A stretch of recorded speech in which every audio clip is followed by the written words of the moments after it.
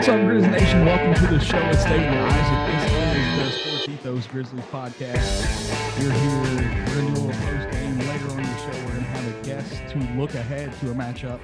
The Grizzlies are playing at home at the FedEx Forum. Big matchup for them. Got good news, I guess, for the Grizzlies. Bad news for the Jazz. Looks like Donovan Mitchell and Rudy Gobert are both going to be out heading into that matchup Friday night against the Jazz. But I say all that to actually, I'm not even going to announce it. I'm going to let Isaac announce it. Grizzlies won last night, 118-110 over the Spurs, improved to 33-17 on the season, holding on to that 3 spot in the West, and they got a chance to widen that gap. Isaac, let them know who we're going to have on later and how you doing, man. Doing well, man. And we got a big guest, Sarah Todd, who covers the Utah Jazz for the Desert News. She's going to join us here later in the podcast, man. Excited to have her, man, and thank her for taking a little time. I know it's been a busy day for her. She's actually flying in this afternoon. She's going to be fresh into Memphis, man. I was telling her about the great barbecue we have here, and I recommended Central, and she was like, I already know about Central. She's like, the Central is a must stop every time she comes to Memphis, man. So she knows about that Memphis barbecue, man. So I'm sure she's going to enjoy some of the great barbecue we have here in the city this evening. But thank her for taking a little time to join us, because, again, I know it's been a busy day for her. But yeah, man, the Grizzlies improved to 33-17 with a big victory. And going into this road trip, even before the injury report came out prior to the Milwaukee game, that announced that the 3 guys were going to be out, COVID protocols, then you lose Brandon Clarke as well with the back issues. I said if the Grizzlies went 3-1 on this trip, I would feel really good about that. And then when they announced all those guys were out, you're looking at this trip, you're like, man, this is a tough trip. Even if at full sprint, these are 4 tough games, man. And to see them come out 2-2, I think is wonderful. And you were kind of worried about Dallas.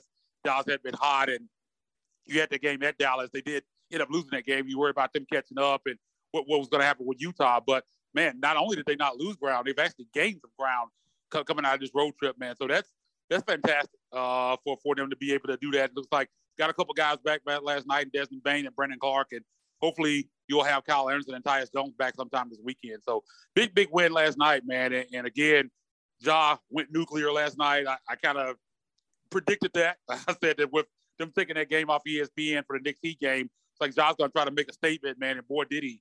41 big points last night and really carried this team down the stretch. Yeah, man. That's Isaac and I were kind of chatting a little bit last night toward the end of the game, and I don't care to admit this, because sometimes you're just wrong about stuff. Like it just is what it is. And in the fourth quarter, one thing that I love about this Grizzlies team, when this offense is firing on all cylinders, they move the ball, and they move the ball extremely well. They get good looks, and the offense flows well. Toward the end of that game, they were going all ISO Ja, and it was not a thing. It's definitely not a disrespect thing toward Ja, because I understand what type of talent he is, but it just felt to me, I'm like, man, this cannot be your only offensive plan. Like, I know how good he is. I know what he does and what he's capable of, but I feel like teams can adjust to put a thorn in his side to do something to kind of derail it. Obviously, the Spurs didn't have an answer for it last night. And as good as Ja is about getting to his spots, you may not have a team that has an answer for it. But I feel like that could be problematic as the Grizzlies move on in the season, especially in the postseason. When you're playing a 7-game series against a team, things get different. And Ja Morant, I do believe 100% that he's the type of talent that he can overcome it. But it just kind of raised some concerns for me, because the whole flow of the offense changed there toward the end of the fourth quarter. It worked out well. Ja knocked down the free throws, unlike a lot of his teammates last night. There were a lot of misses from the free throw line last night. Jaren missed 4 by himself, and that's not like him. But Isaac, what are your thoughts on that? I know that last night you were kind of opposing me on that. So where are you at with that? Man, I get what you're saying. When you play against, better teams, they might do a better job than what we saw last night. Last night, it was just a case of San Antonio didn't have an answer for it. And you go to the point of playoffs, you're in a 7-game series. Teams are going to scheme to take your best plays away. What you like to do, that's what they're going to key in on to try to take away. And we've seen teams crowd the paint and make it hard for Morant. And we've seen it go on for a couple of weeks, and it just seems like he adjusts and is able to get back off. But I mean, I understand what you're saying. I just think last night was a situation where San Antonio just doesn't have the personnel. They just don't have anybody to stop it. But you go against a good team like this Utah team at full strength. We saw what they did to him in the playoffs last year, even though he had a big series. But they're going to try to take that away, especially late in games. You're not going to be able to go to him every time. I mean, there are going to be times in the clutch where he's so good that they're not going to be able to stop him. But going to him over and over and over again, eventually really, really good teams are going to find a way to scheme against that. Yeah, so I agree with you there. And I think Dillon Brooks being back will help with some of that, because he's another guy that can get in there and create some things for himself. And Bane is getting better at that. But I think that's him, Dillon Brooks not being in his lineup, I think is a big key missing for a guy that can kind of go in there and create his own shot. And I think last night, again, man, until San Antonio could prove they could stop it, I would have kept going to it. And it worked, man. He got to the free throw line and knocked down his free throws and was getting superstar calls down the stretch. And it just feels good to finally have a guy like that. I mean, they've never had a guy like that. I mean, we had Z-Bo in that Spurs series when they upset the Spurs in a 1-8 matchup in that game where he just was otherworldly in that fourth quarter, just couldn't stop him. But on a regular basis, the Grizzlies haven't had a guy that, especially a guy that can create for himself, that because you could just feel comfortable with, you could just dump the ball into him, get the ball to him, and they can just create, go ahead and get a bucket. They've never had that. It feels good that you feel like you have a guy that even when the game is tight or you're losing down the stretch, you have a guy that you can go to that can get you buckets. And seemingly last night, anytime you want it. Yeah, 100%. I got to go back to something that you said in there, because I think it kind of, it helps my point a little bit. You said, like teams will kind of scheme against him and then, he'll figure it out and you'll see him kind of bounce back. How quickly is he going to be able to do that in a playoff series? Yeah. I think that matters. And that's not just on Ja, that's on the coaching staff and the rest of this team.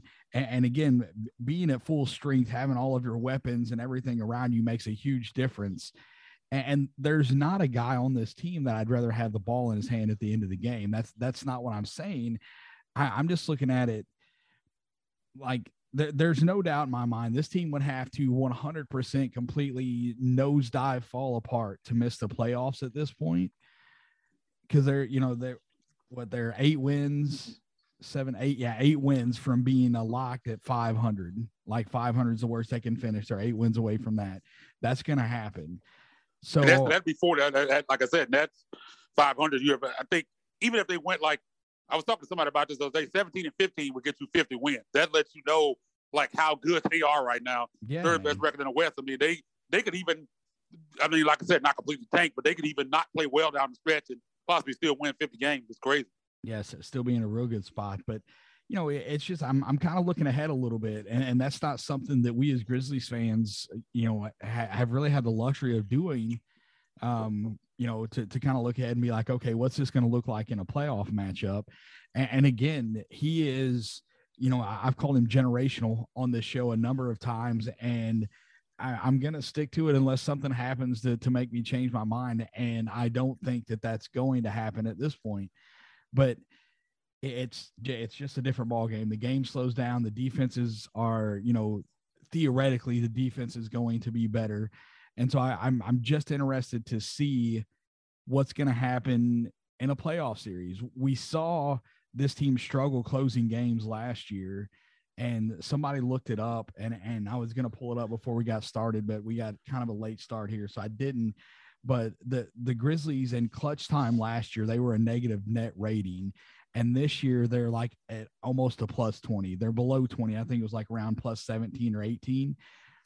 But a lot of that is because Ja Morant and what he, like his growth and what he's able to do, and getting JV out of the way. When you draw a body out of the paint, that's a big that when you're playing, their closing lineup is Jaren at the 5.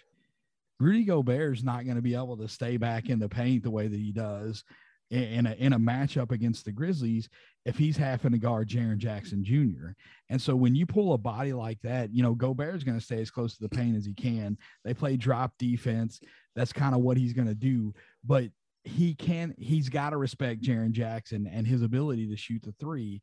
And so that opens up a lot more for Ja, and we're seeing it this year. We're seeing it in the clutch time and the win total. You know what's they're not far from their total for last year, and obviously they're playing 82 as opposed to 72, but you know just playing phenomenal basketball, and you know not just Ja Morant, Jaren. There's a lot to be said about him as well. Yeah, I mean, Jaren has really looked good as of late. I mean, he was last night especially, and I put out a tweet yesterday morning. I was like, when he looks across at Doug McDermott and the guys they have, barbecue chicken, to use the phrase that Shaq uses on NBA Tip-Off on TNT. I knew that last night was a game where he should just be able to come out and dominate, and he did that. I mean, they threw McDermott at him, Jock Landale. None of those guys could stay with him, and I was glad to see him take advantage of those matchups, because there have been times in the past where I felt like he had guys on him that couldn't handle him, and they didn't really take advantage of him. He's been quick getting the ball, heading straight to the basket, been aggressive, and that's what you want to see. I mean, the threes will come. Saw the big three that he hit last night to kind of seal that one. That's going to come. But I mean, what you really want to see from him is what he's doing on the defensive end, which is otherworldly. 6 more blocks last night, and I had a conversation with somebody on Twitter. It was this guy. It was me, Sean Coleman, and another, I think Finn, having this conversation with this guy. And he was talking about Jared Vanderbilt, and not to take anything away from Jared Vanderbilt, but this dude was trying to argue like Jared Vanderbilt is better and Jared shouldn't be in a defensive player of the year conversation. I'm like, man, this is crazy. Like, I can't even entertain this right now. Like, people that don't watch this team, and even some people that do watch it, do not understand the impact that he has on the defensive end. Like, he's doing crazy stuff. Like, he's doing things that haven't happened in about 7 to 8 years right now for this team. I mean, the numbers are just off the charts.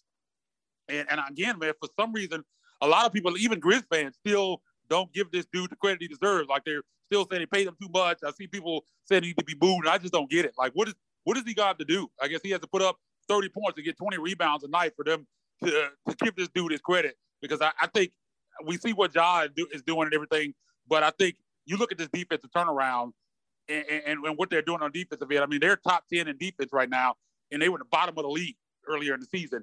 And a lot of that has to do with what Jaren's been doing on the defensive end.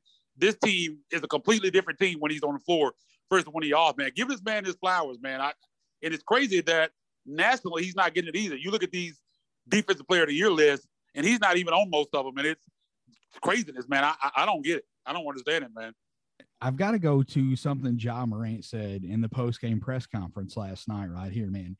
Somebody asked him about the aggressive defense on the perimeter, and Ja flat out said, he's like, have you not been watching what Jaren Jackson is doing down there? Have you not been watching what he's doing? He's like, his ability to protect the rim is allowing us to be more aggressive on the outside. It's allowing us to get the steals and get out and run. The way that he is playing, the impact that he is putting on the game, it's allowing these guards. And Ja Morant, I'm not saying anything about his defense at all lately, but you look at the way that he's playing on the defensive end, man. Much better. Dude, it's incredible. The effort that, he's diving on the floor. This is the best player on your team, and he's getting down in the mud, and that's great. That's like, you don't always see that from a guy that is the leader of your team, and he's all about it. I think that all of these guys are on the same page. They want to win, but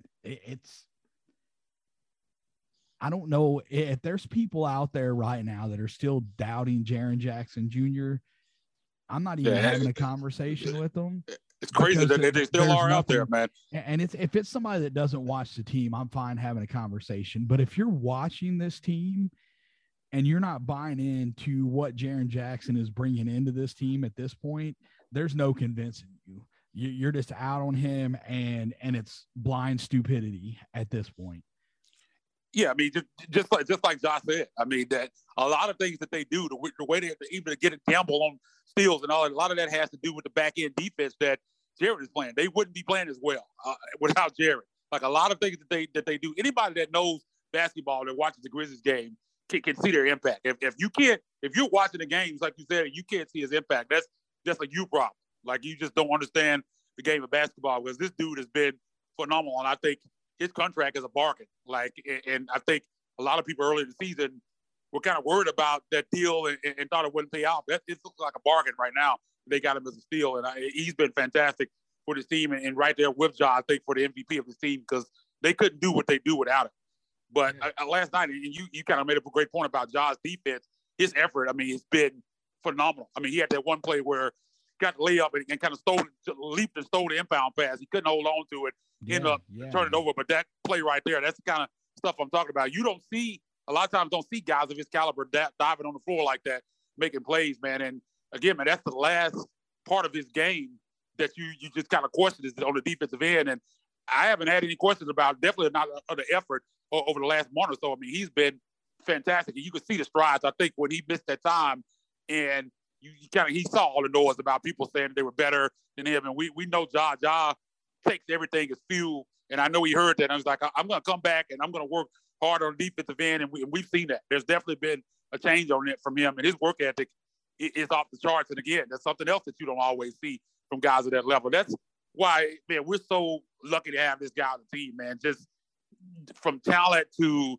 work ethic to the attitude, the swagger, just everything. I saw a guy on Twitter today saying that he was a big fan of Ja, and then he saw the quote where Ja was saying about being an all-star this year, being about he earned it, that last year he didn't want to go because he didn't want to be an alternate, and blah, blah, blah. And this guy was like, I don't like him anymore. I'm not really feeling him anymore because he's too cocky.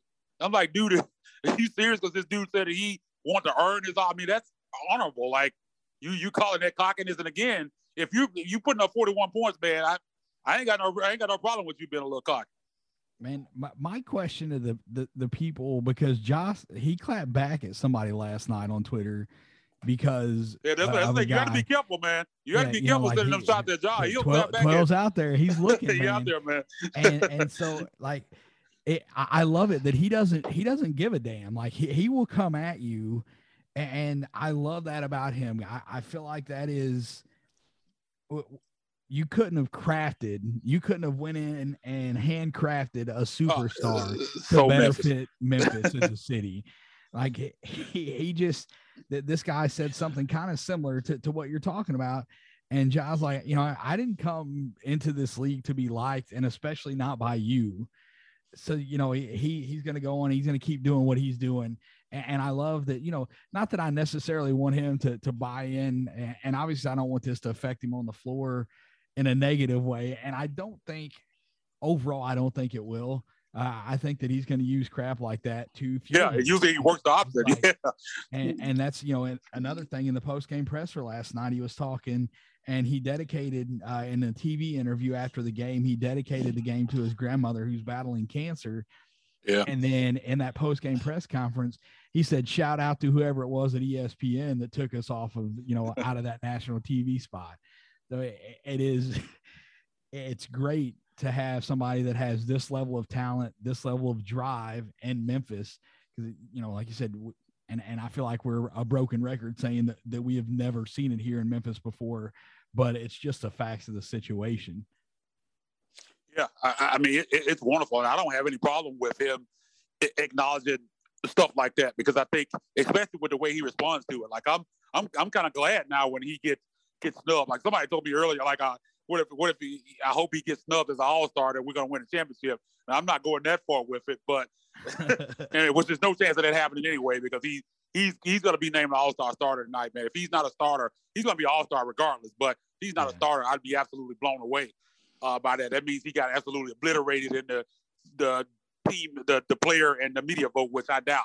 I mean, with what he's doing on a nightly basis, I don't have any questions about that. But yeah, man, I think you couldn't have gone in a lab and made like you said, a superstar that fit Memphis better than Ja Morant does, man. And it's, again, man, we're just lucky to be able to cover him and watch him on a nightly basis. And again, man, this is year 3. That's what's crazy about this. Like, he could even get better like that, and that's insane. I mean, to see what he's doing last night. I mean, and he put a tweet out last night saying, man, some people need to go to lay school. He has one of the best layup packages I've ever seen, man. Last night, just on full display, man. He had the one with over the shoulder where he got fouled, and they didn't call it, man. He hit it over the shoulder. He had one where they fouled him and it didn't count, where he just threw it up backwards over his head. I mean, this dude is just ridiculous. And the thing about it is, I quote tweeted this tweet and said, man, like, most of the time when guys have a layup package like that, these elite guys, they don't also have the dunk package and the hops that he has to go with it. Man, this dude is just ridiculous. And every night, I mean, it's worth the price of admission, worth turning the TV on. That's why it's so crazy that ESPN took that game out, because every night, every game, he's going to give you something that you've never seen before, like a jaw-dropping moment, as they say. You're going to see it from Ja every night. Like, it's what can this guy can't do? What will not do? I mean, we saw him struggle from threes, knocking down threes now. I mean, he's just doing it all, man. And again, man, it's scary to think that he could even get better than he is now. Yeah, I was talking with my guy Steven on Twitter about them putting the Knicks in heat. And I said it before anything ever even happened in the game. I'm like, I guarantee you that Ja does at least one thing that is more exciting than anything that happens in this Knicks Heat game. And it was the truth. It wasn't even close. I would be willing to bet you that most people would have rather watched this game than that Knicks Heat game because of what Ja Morant was doing. You know, did you ever watch that movie with the Wayans brothers, The Sixth Man?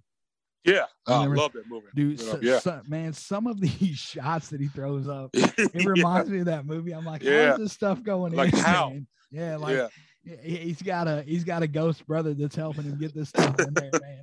Because it's unbelievable that he's able, like, he takes the contact, he contorts his body, and he's still able to get the right English on the ball coming off the glass to get it to fall. And it's incredible to watch. We've been hammering on Ja here for about 20 minutes of the show. So, you know, it's a Grizzlies podcast. If you expect anything less, I don't know. You know, I'm not sure. You got to go somewhere else. We're going to talk about Ja Morant and what he's doing while we're on here.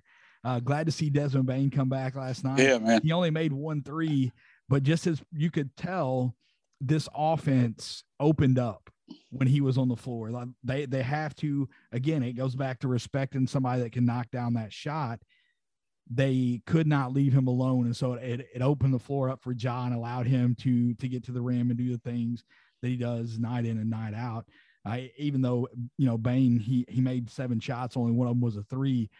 And that's a testament to the growth in his game. You know, he had the mid-range going last night. Yeah, man, the midi was falling for him. So it's I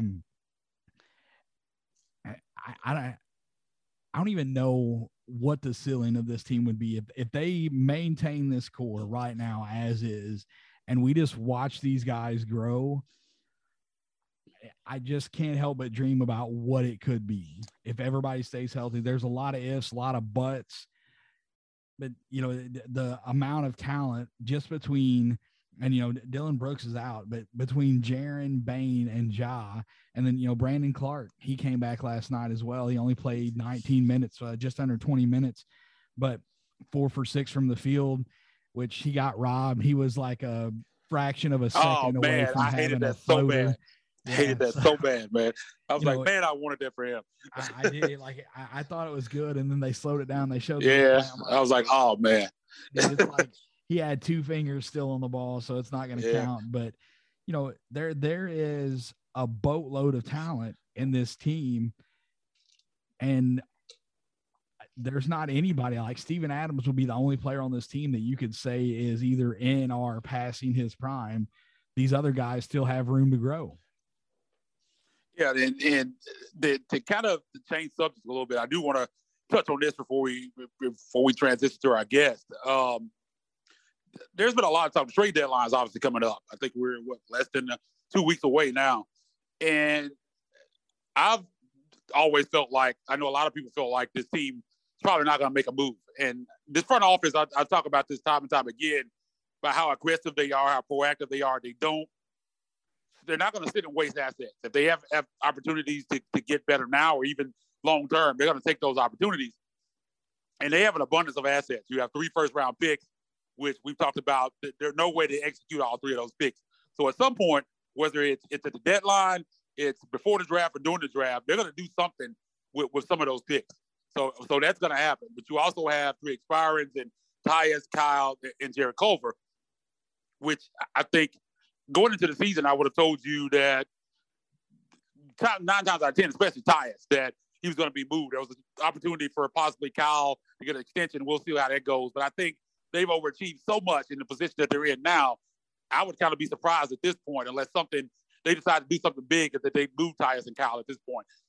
Also, you have guys in D'Anthony Melton and Xavier Tillman that I think could be guys that could end up getting moved for consolidation purposes. I think Brandon Clark having his resurgence, I think makes X a little bit expendable. And if they make a deal, he doesn't have a big contract or anything, but he's a guy that they could move out to kind of consolidate and be salary filler.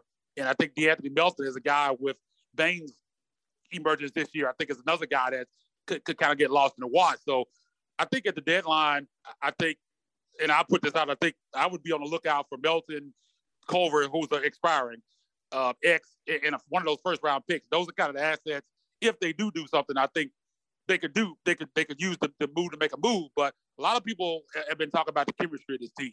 And as we know, the chemistry of this team is phenomenal. But I think a lot of people have gone too far with that they can't make a move because it's going to mess up the chemistry. Like there was I don't know who put it out earlier this afternoon, a trade with Memphis and Toronto for Pascal Siakam. Now, I'm not saying it's going to happen. The trade as it was presented on there, there's no way that Toronto does that. But I'm just using this as a hypothetical. People were saying, well, they can't make that move because you get Pascal Siakam, it would mess up the team chemistry. And I'm like, man, at some point, there's going to be some change on this team. All these guys are not going to stay here forever. I mean, you have free agents, Kyle and Tyus, could both be gone after this season. These are grown men. Like, I get, like, you want to make sure you bring in the right kind of guy in the locker room. You don't want to bring any locker room cancers in, but you can't just say, I'm not going to try to make a move to get better because it might mess up with the chemistry. If you find a deal that makes the team better and you feel like this guy's not going to come in and be a cancer in a locker room or anything like that, you can't not make the move because it's just for the sake of, I don't want to make any changes. Like, I think I get that in a sense, but I think people have gone a little bit too far with that. What are your thoughts on that? Yeah, I tend to agree with you. You know, I was team no trade, and I still, if they don't make any big moves, if they just make fringe moves, you know, if they end up keeping Kyle and Tyus and then letting them walk at the end of the year, which is, I feel like that's highly unlikely. But if that's what ends up going down,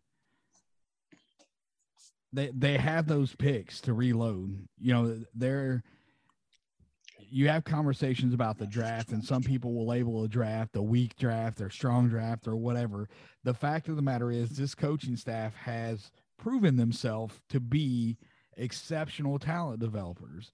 And so you have guys, Killian Tilly is a guy that's played a limited role this year that could easily step up into a more like prominent role next season if he's healthy. You know, he earned himself a full contract as opposed to a two-way contract. And he is a guy that can guard multiple positions, that can shoot the ball, and he shoots the ball better than Kyle. He's got the same length as Kyle. I don't know that he's on the same level defensively as Kyle, but that's something he's young. He can still grow into that. But they have pieces on this team that if Kyle and Tyus go, they can reload through the draft. And you and I have talked about that kind of off air. We've talked about a little bit on the show, but you've got to give up something to get something. And if you go and you get a guy like Pascal Siakam, you're going to have to give something up. And is that going to change a little bit of the dynamic of the team? Yeah, sure. It absolutely is. But when you're going to make that trade, more like I would say 90% of the trades that you look at on there, you're not giving up Ja, Desmond Bane, or Jaren Jackson Jr. And that's the key.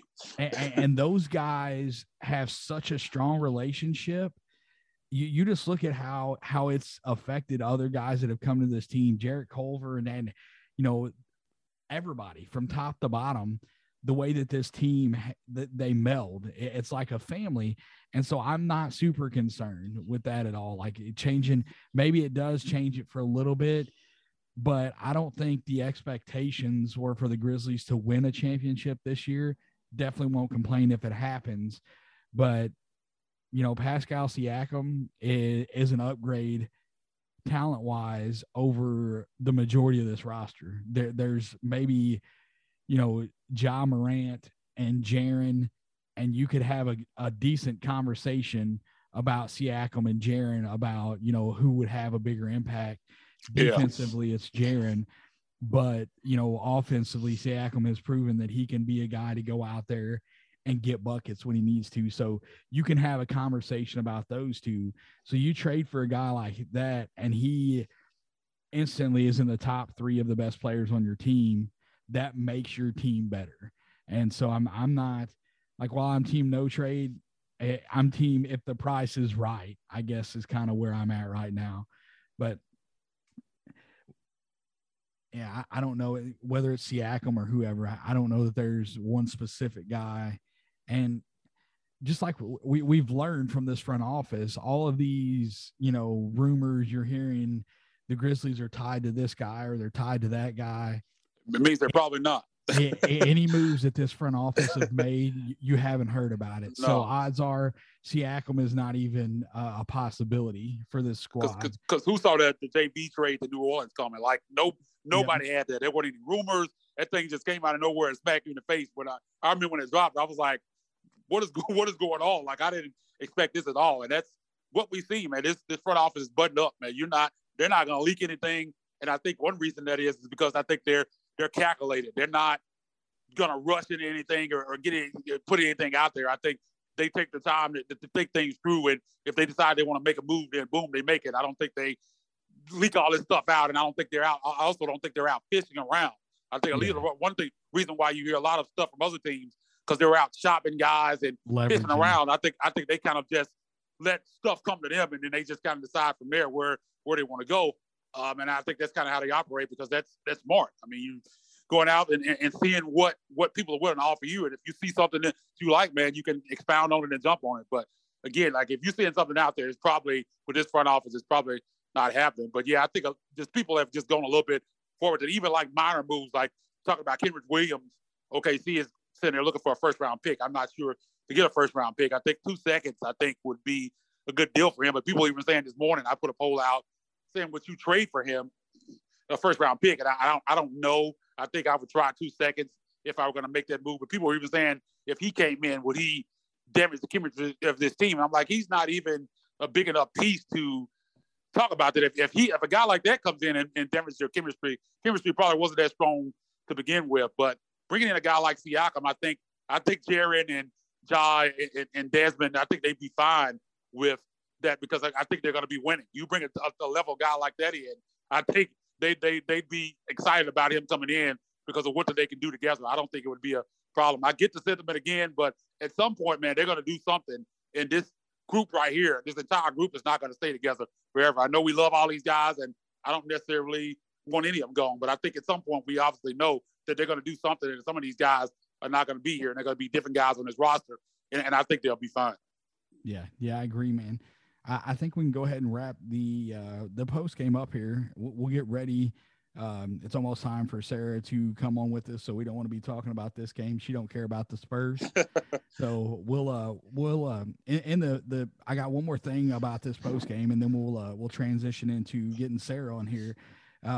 One thing that surprised me looking at this box score last night was the fact that the Grizzlies got outpaced.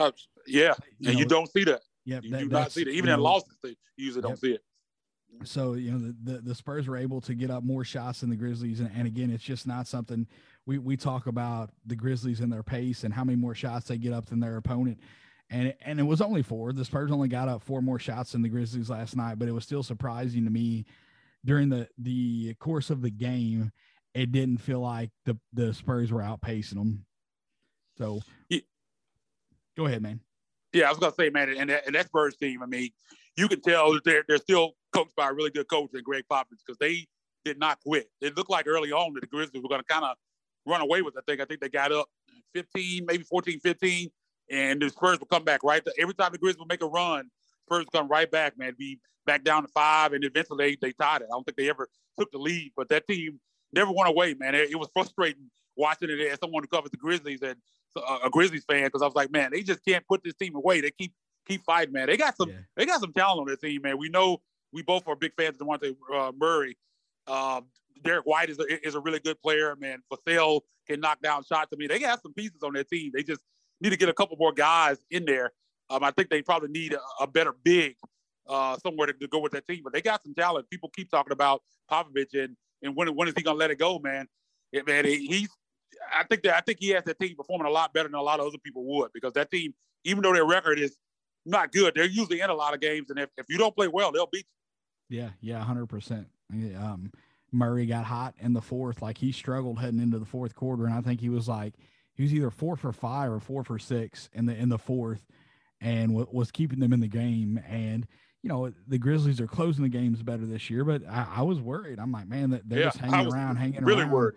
If we get one thing that bounces the wrong way, this could end up being a loss, and it's not a team that you want to lose to. So, again, a lot of props to Coach Popovich and what he's doing with that young squad.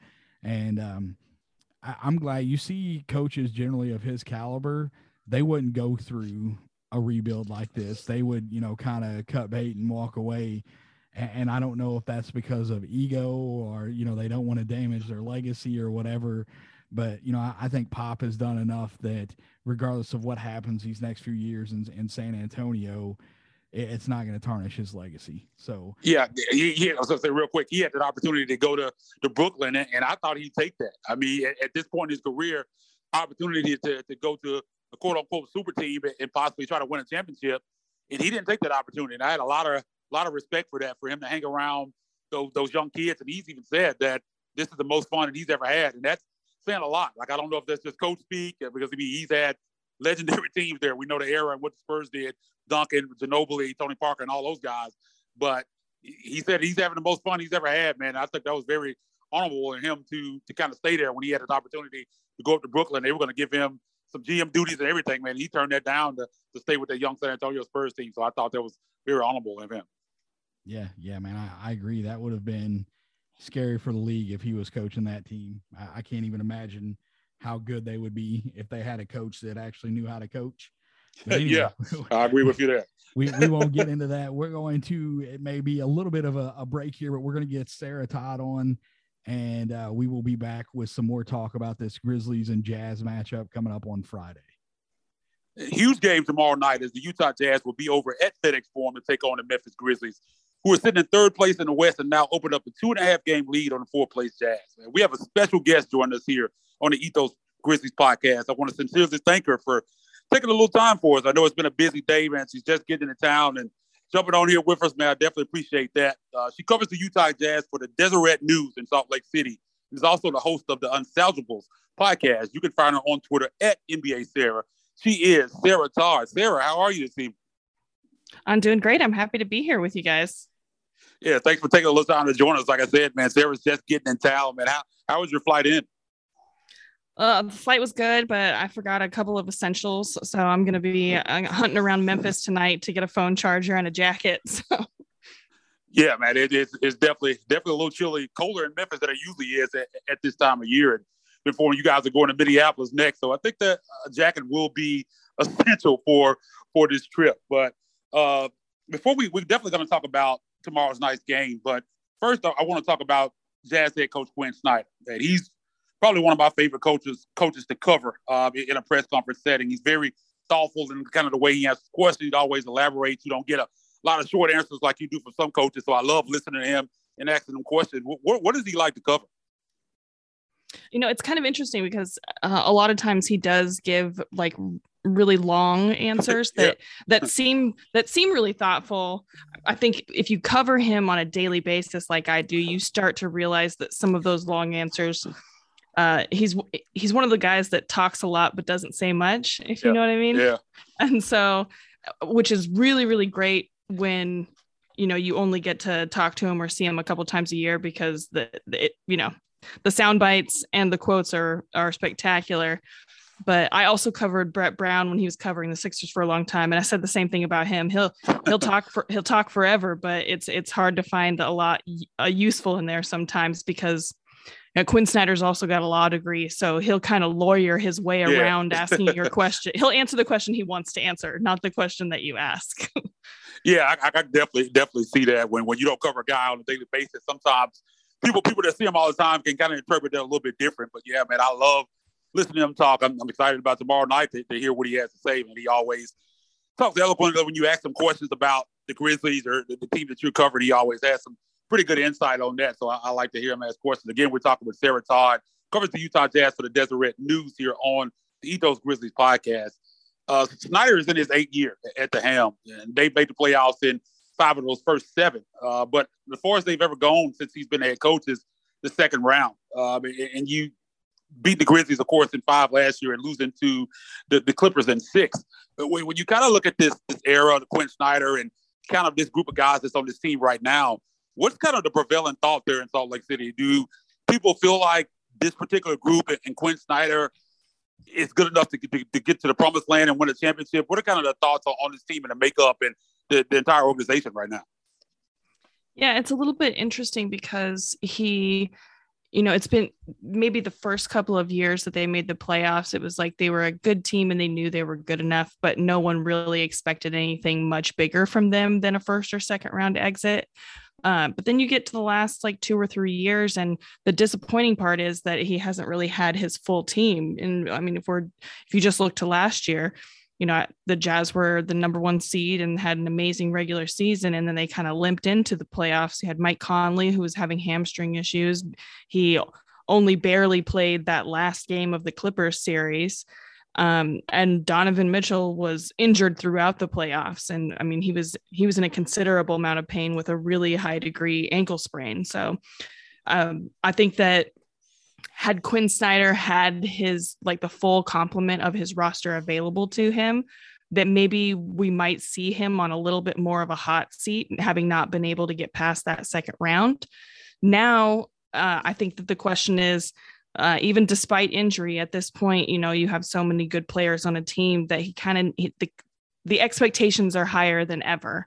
And so I think that, Quinn Snyder's got a very comfortable place in Utah. The ownership and the front office and the players all trust him and respect him. But I think that we're getting to a point now where everyone wants to see results. And so this is kind of the year to show it. Yeah, I think the Grizzlies are kind of in the place that Utah was in a few years ago. I mean, they made the playoffs last year. I don't think anybody had super high expectations that they would win that series. We just wanted to kind of see them compete, and I think they did that. They were able to win the first game without Donovan Mitchell, and they were close. Several of those other games, they ended up going down in 5. I think this year the expectations are a little bit higher, especially with the way they've overachieved. I mean, I don't think any of us here in Memphis thought we'd be here in January talking about a top 3 team in the West, 3rd best record in the NBA. It's been amazing, just the rise that they've had and what Ja Morant's been doing in the maturation process of him. But you kind of touched on this for a second ago. The Jazz finished first in the Western Conference last season. They're now sitting in 4th. They're 9 games behind first place Phoenix. What has kind of been the difference this season? Has it kind of been just the injuries like you talked about a second ago, or are there chemistry issues? We've heard several things going on. Rick Bucher came out with a report today saying that Donovan Mitchell possibly has 1 foot out the door, and he's looking at New York if they have a first-round playoff exit. You go back to COVID issue when it first started, Rudy Gobert, they were calling him Agent Zero at that point, kind of gave Donovan Mitchell COVID, and they were saying that there was a disconnect there. Are there chemistry issues on this team, or is that just talk and speculation from people from the outside? I think it's mostly speculation from people that are not around the team a lot. And so that's, the funny thing about this business is that usually the most tantalizing and, interesting takes come from people that aren't around the team every day and don't see them every day and don't hear them every day. And I think, has there been tension on the team in the past? Absolutely. Is there tension when they're in the middle of a losing streak right now? Absolutely. I mean, but that's all professional athletes across professional sports. Like when teams lose, guys get frustrated. That's super normal. And so I think, the idea that Donovan Mitchell might want to play in a larger market is, not something that really gets brought up when the Jazz are winning a lot. And so the fact that it's being brought up when the Jazz are losing I think the timing of it is unique. And as someone that's around the team every day, I think that these guys don't have chemistry issues as far as like off the court chemistry issues. On the court, I think that things have been really hard for them this season. Guys in and out of the lineup because of injury, guys in and out of the lineup because of COVID protocols. And it just hasn't felt as connected or maybe as fluid as it did last season. But on the same token, guys don't really care if they're playing bad or a little bit disconnected in January. What they care about is that they're going to be playing their best basketball come April, May, June. And so if we're projecting forward like that, I think the Jazz are also probably going to be making a little bit of, roster moves at the trade deadline. I don't think that they're going to be one of the teams that stand pat. And so, there's going to be a little bit more disruption to the roster, and they're going to have to move through that. And so I'm not necessarily worried about them right now. If we're having the same conversation about them kind of in a losing spell or still feeling frustrated in late March, I might have a little bit of a different tone. But as for that other outside stuff, as you said, I think it's a lot of speculation from people that aren't around the team. Yeah, and covering a small market team as the Grizzlies, just like Utah and Salt Lake City, you hate to see those kind of reports come out because, you see people outside of the organization angling for these guys to go to bigger markets. And I love to see Utah having the success they have and to see Memphis doing what they're doing this year. I mean, we've seen examples of this in the past, Oklahoma City when they had the trio there, and see small market teams, Milwaukee winning the championship last year. I don't want to omit them. I love to see that, and you just hate to kind of see these reports come out because you hear this talk all the time, and you hate that you feel like people are in these guys' ears trying to get them out of small markets. And I love to see when a guy stays in a small market because you can win. And I think Milwaukee was a great example to show that it can be done in smaller markets. But you kind of touched on Mike Conley a second ago, and we kind of talked about him and the injuries he had last year. We kind of experienced some of that during his time here in the playoffs. He had the C.J. McCollum elbow and the mask and crazy things. I think if that had not happened and Tony Allen had got hurt in that series, we might be talking about possibly the Grizzlies in the NBA Finals at that point. But talking about Mike Conley is a guy who's still beloved here in the city of Memphis. His jersey will undoubtedly hang in the rafters of the FedEx Forum one day. How has he kind of ingratiated himself to the city of Salt Lake City? And is he a fan favorite here the way he was here in Memphis? Yeah, I mean, the first year that Mike Conley was with the Jazz, it was a little bit rough. I think it took him a while because he'd been, so ingrained in the Grizzlies system and so used to playing one way for so long that to go to something completely different shook him a little bit. And he was, he admitted that much. He said that it was hard that first year. You could see it. He was helping a little bit too much on defense because he's not used to having like Rudy Gobert standing behind him on plays. And he, didn't really know where he was what was his role in that offense. And the fact that he was, taking a higher volume of threes was something that just he wasn't used to. And so after that first year, he kind of settled into the role, and I'm amazed every day. It's funny because on, press row in Utah, the beat writers, at least once a game, we all look at each other and we say, man, Mike Conley's so good at basketball. Like he's just, he's 34 and there are some nights where he still looks like he's playing like a 23-year-old guy out there. And I'm so impressed with him constantly. And it feels like every year he's having a better year. I'm so happy that he was able to actually get on an all-star team because it was an absolute, it's a disgrace that he hadn't been there before that point. And it's sad that he wasn't able to do it for Memphis because I'm sure that, Memphis fans would have loved to have seen him there representing the Grizzlies. But I'm so happy that he was able to do that. But he's completely changed the way that the Jazz play. I mean, they are not the same team without him on the floor, and they absolutely need him every night. He's such a calming presence. The way that he orchestrates the offense and is able to find seams that other guys aren't, this deep into his career. It's just incredibly impressive. Yeah, we were definitely happy to finally see him get that break and get into the All-Star game. So tough in the backcourt in the West, and the Grizzlies been a small market team. He never got that opportunity, even though he probably deserved it. And not only did he get into the All-Star game, he was also in the three-point shootout and almost won it thing, man. If Steph hadn't had a tremendous performance, man, he would have went on with a three-point trophy and not even expected to be in that. So it was an amazing weekend for him. And we definitely, even though he's with the Utah Jazz now, we definitely still love to see that back here in Memphis. And again, we're talking with Sarah Todd from the Deseret News, covers Utah Jazz in Salt Lake City. You spoke about the trade deadline a minute ago, and you said you expect the Utah Jazz to be a team that possibly goes out and makes a move. When you look at that roster, what do you think they need? Wing defense. They need someone that can come in and that can help stop point of attack guards that are coming down the court. Some of the craftier players, they've had, multiple guys have career nights and triple doubles against them this season. It's been a problem in the playoffs for them for years now. You had the Rockets, the Thunder, the Nuggets, the Clippers, that they're given fits when they can't appropriately guard on the wing. Because you got Rudy Gobert back there that can clean up mistakes, but he can't clean up everything. He can't guard 3 players at a time, no matter how many player of the year trophies he has. And so you have to have a little bit more help on the wing. And I think that the Jazz are going to be trying to bolster that when the trade deadline comes around. Yeah, it's definitely going to be interesting to see, because I think right now, I'm sure they're in 4th place. I'm sure coming into the season, being number 1 last year, I'm sure they expected to be a little bit higher than that. So it's a big game coming in tomorrow night. And speaking of tomorrow night, Ja Morant is in his 3rd season, named an All-Star starter tonight. I think we all felt when he first came in his rookie year that he was going to be really good and possibly even a generational talent. But I don't think any of us thought that he would be where he is right now in year 3. And we get to watch him here on a nightly basis. So, and I know what we feel about him here. And I love to get an outsider's perspective of what they've seen and of his maturation process and his growth. Like, what are your thoughts on Morant and kind of the leap he's taken and where he is right now?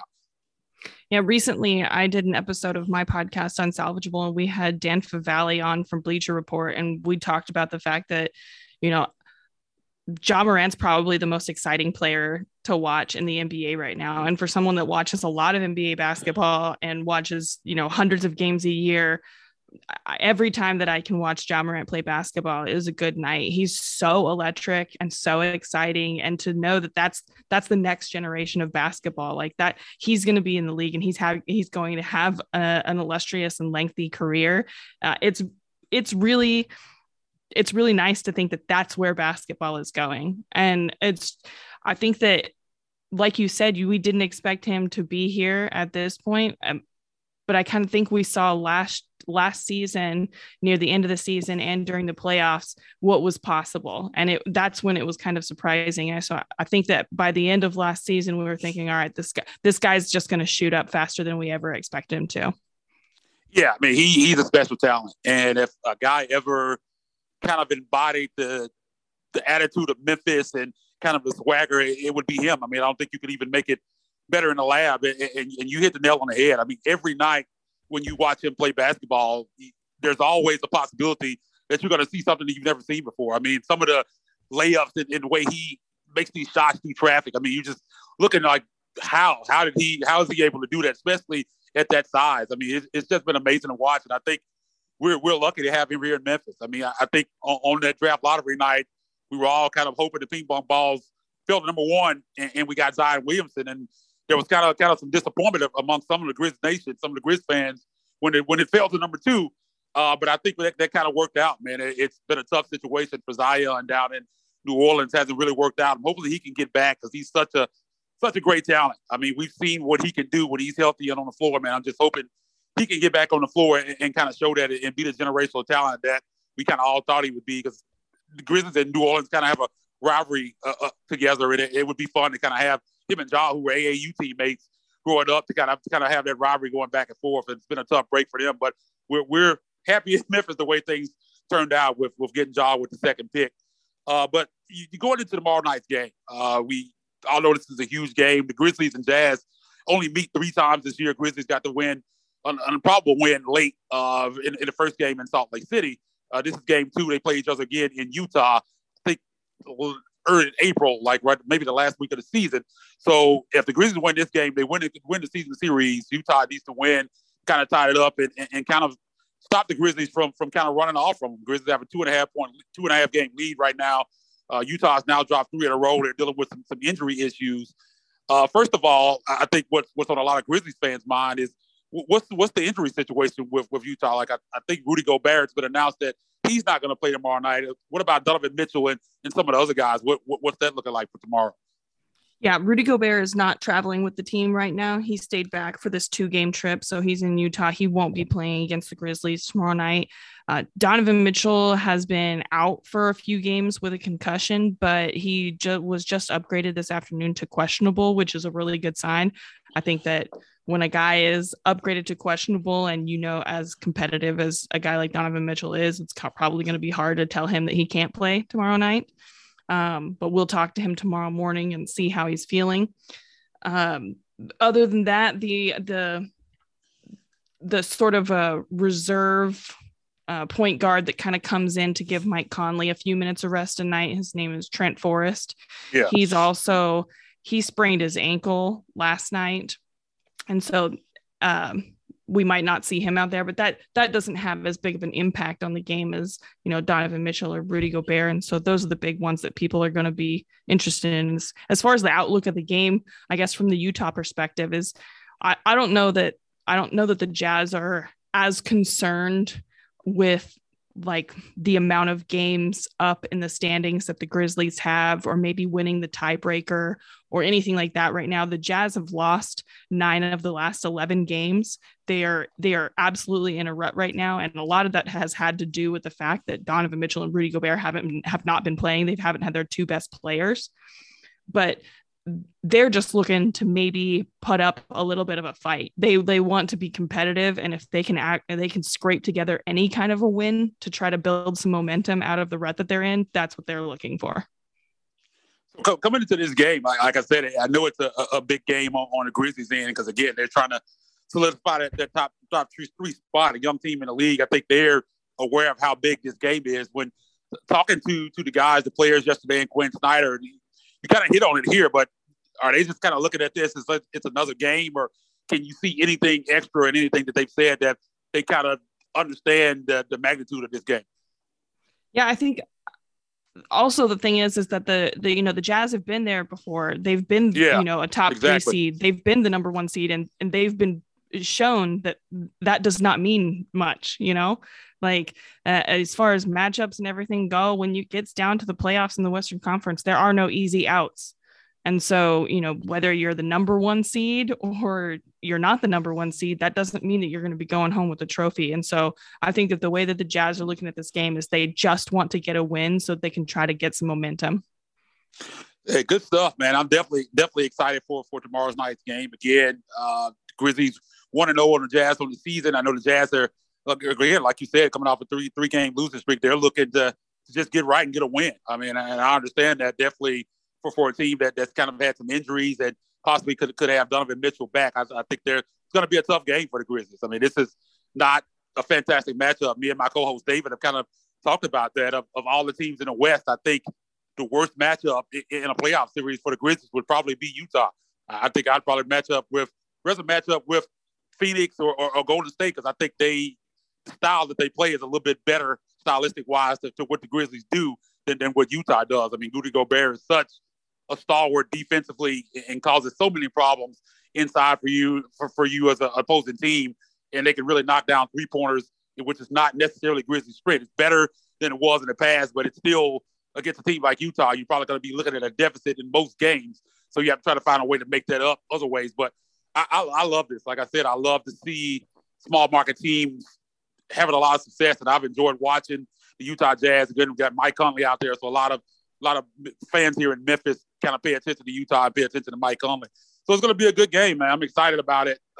Fortunately, man, I'm with COVID and everything, diabetic. I'm diabetic, so I haven't been actually covering the games in the arena. I've been doing everything from afar, been zooming it out. So I won't be at the game tomorrow night. So hopefully next year I'll be back in the arena and I'll get the opportunity to meet you in person when you come in. But I thank you for taking a little time for joining us. Again, I know it's busy and I don't want to take up a lot of your time. I know you got to get some dinner, man. And again, man, I thank you for taking a little time for us and enjoy the game tomorrow. Yeah, no problem at all. Thanks for having me on, and stay safe. And, better safe than sorry. It's better to be covering basketball from home than not covering basketball at all. So enjoy the game, even though you aren't at the arena. For sure. Real quick, man, before you go, let people know where they can find you.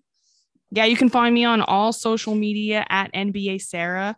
You can read my stuff at Deseret.com, and you can listen to my podcast, Unsalvageable. Yes, he definitely does good work, man. So Grizz Nation, anybody listening to this podcast, make sure you go check out her work, man, because he does fantastic stuff over there with the podcast, and you can check her on Twitter at NBA Sarah. Sorry about that. Thanks for taking some time to join us. No problem. Thanks, Sarah. All right, that's going to wrap it up for us here tonight, guys. We appreciate you tuning in. You can get the show on Twitter at Ethos Grizzlies. Isaac is at Isaac_rivals. And as I told you in the previous episode, my initial Twitter account got permanently suspended. Don't really understand why that happened, but it is what it is. So I do have a new Twitter handle myself. It is at DavidW2111. Try to keep it super similar. So if you were following me and you want to come and find me again, you'll notice that my old account's not going to have anything coming out on it because I can't access it. But the new one, again, is at DavidW2111. Shout out again to Miss Sarah Todd for coming on, spending time out of her night after a flight into Memphis, coming on with us and talking about the Utah Jazz and the things that are and are not happening there. It is the season of smoke and mirrors, and so we hope that you guys enjoy the show. We always appreciate when guests take the time to get on and share their knowledge with us. So we'll get out of here. Thanks for tuning in. Don't forget to sign up. We have got the Ja Morant jersey giveaway going. It is running. We found out tonight Ja Morant is a starter for the Western Conference All-Stars.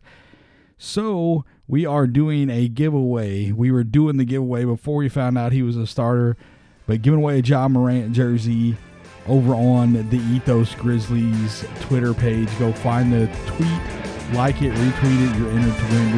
We'll announce the winner February 20th following the All-Star game. Thanks for tuning in. Until next time, go Grizz.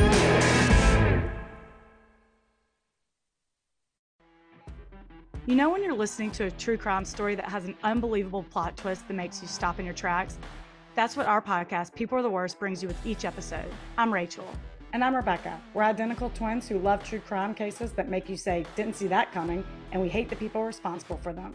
Listen to People Are the Worst now on Apple, Spotify, or wherever you get your podcasts.